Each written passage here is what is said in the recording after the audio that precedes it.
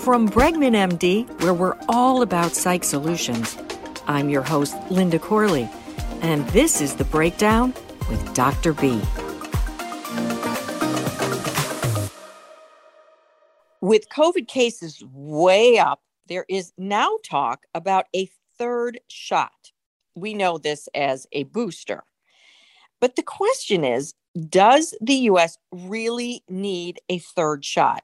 Weigh in, Dr. B. Well, Linda, this is going to be a big topic here.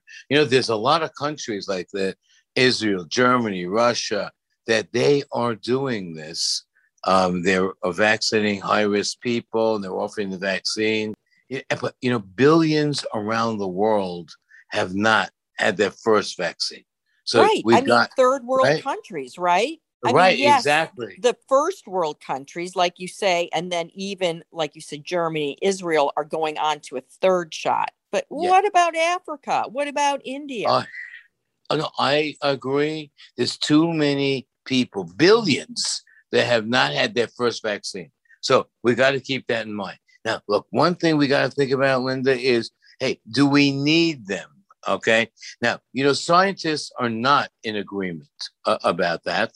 The U.S. right now is on the fence about it, they're not looking at vaccinating others yet, but they're looking at it.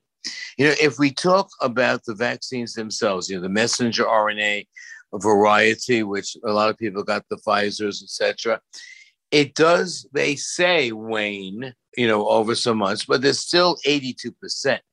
A coverage. So some doctors say, get that shot, get that third shot right now.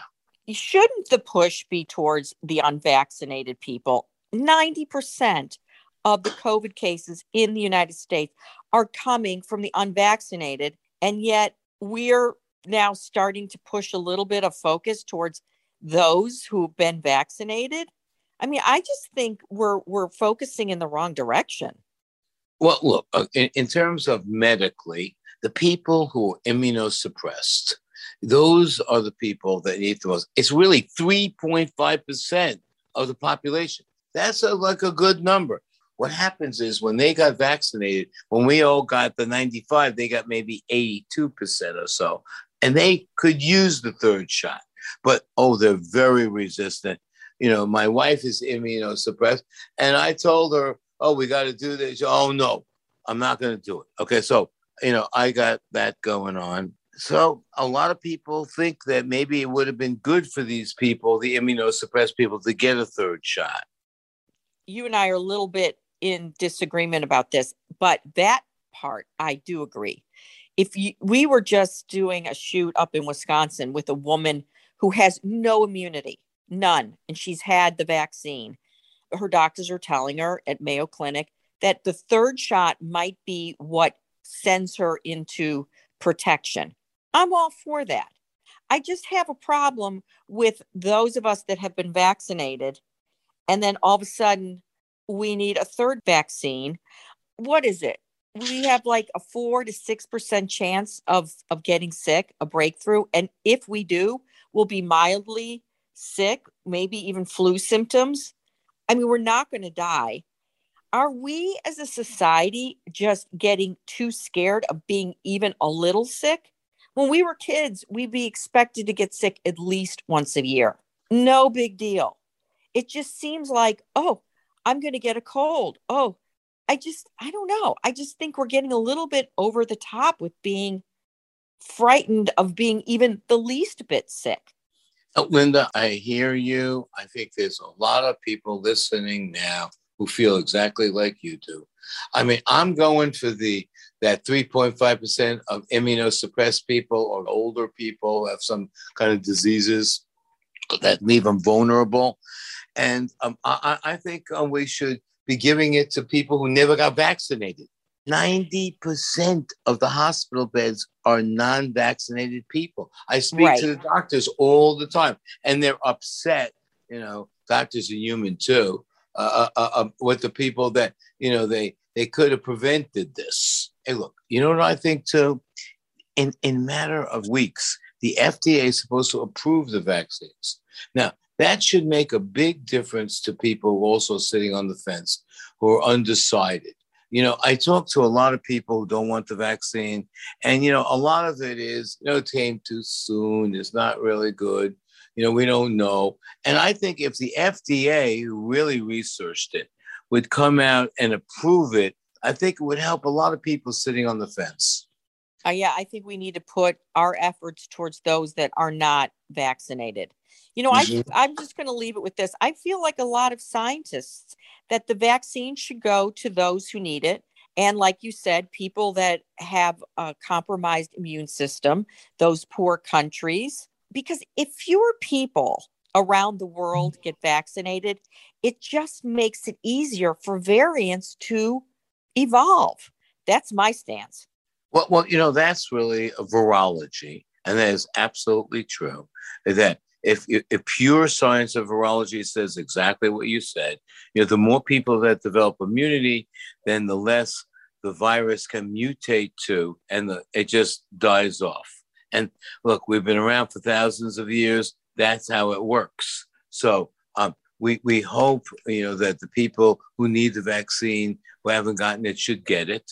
We hope that the immunosuppressed people, or the people who are vulnerable medically, they get it. And let's just get this thing over already. Oh, I know. My anxiety is impatience, really. Well, speaking of anxiety, it's that time of year that kids are going back to school. Now, last year when we talked about this, we did a Facebook Live, and it was a different world in that kids, most of them around this country, were not going back to school in a classroom. They were going virtually. So now that most kids are now going to a bricks and mortar school, think about it, doctor. They haven't been back to school in a year and a half. Now, in a normal year, there's first day school anxiety.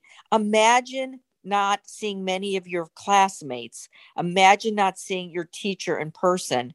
Imagine the anxiety of all of that. What do you think about this? I mean, you've been a psychiatrist for children for many, many years. The first day of school or going back to school anxiety is something that you've had to deal with for decades. I dread sometimes first day at school. Here it's like in the middle of August or so, the end of August, and then through September. Oh, it is a nightmare, okay? Because if you remember, anybody who's listening, your first day of school or your kid's first day of school, that is a predictor of what's going to happen at this age that your kid's at, okay? Linda, I think that people should think about their kids' first day of school, and let's get prepared for this. No, you're right, because the first day of school, if it doesn't go well, it sort of sets the way for the rest of the year. If it's a really bad experience, it sets the way for a lot of first day at work, first day at sports, for the rest of their lives. I mean, it's almost like a PTSD moment. I speak from my own experience. My first day at grade school, first grade, was a disaster. So, I mean, I'm even having PTSD talking about this. So anyway, I'm dying to hear your tips. I wish I'd known you when I was 6 years old. Why don't you run us through them? Okay.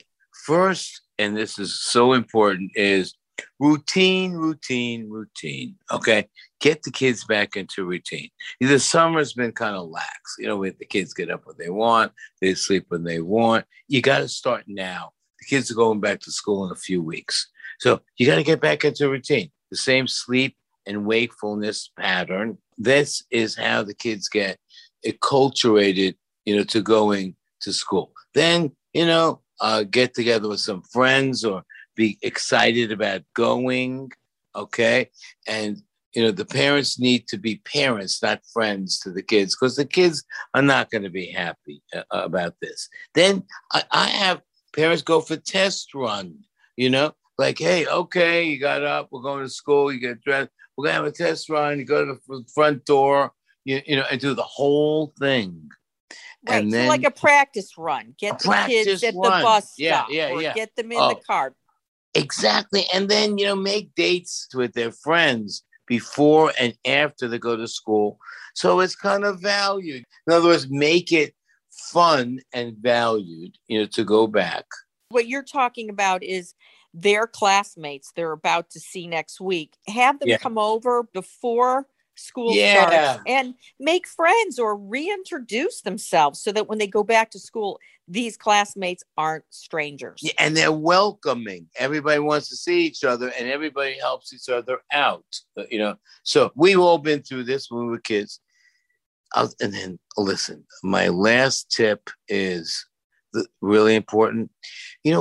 As parents, we got to set a good vision for the kids, a good attitude, real positive up attitude. Listen to their fears and see if you can help them develop some kind of positive attitude. And I think we're going to have a good result.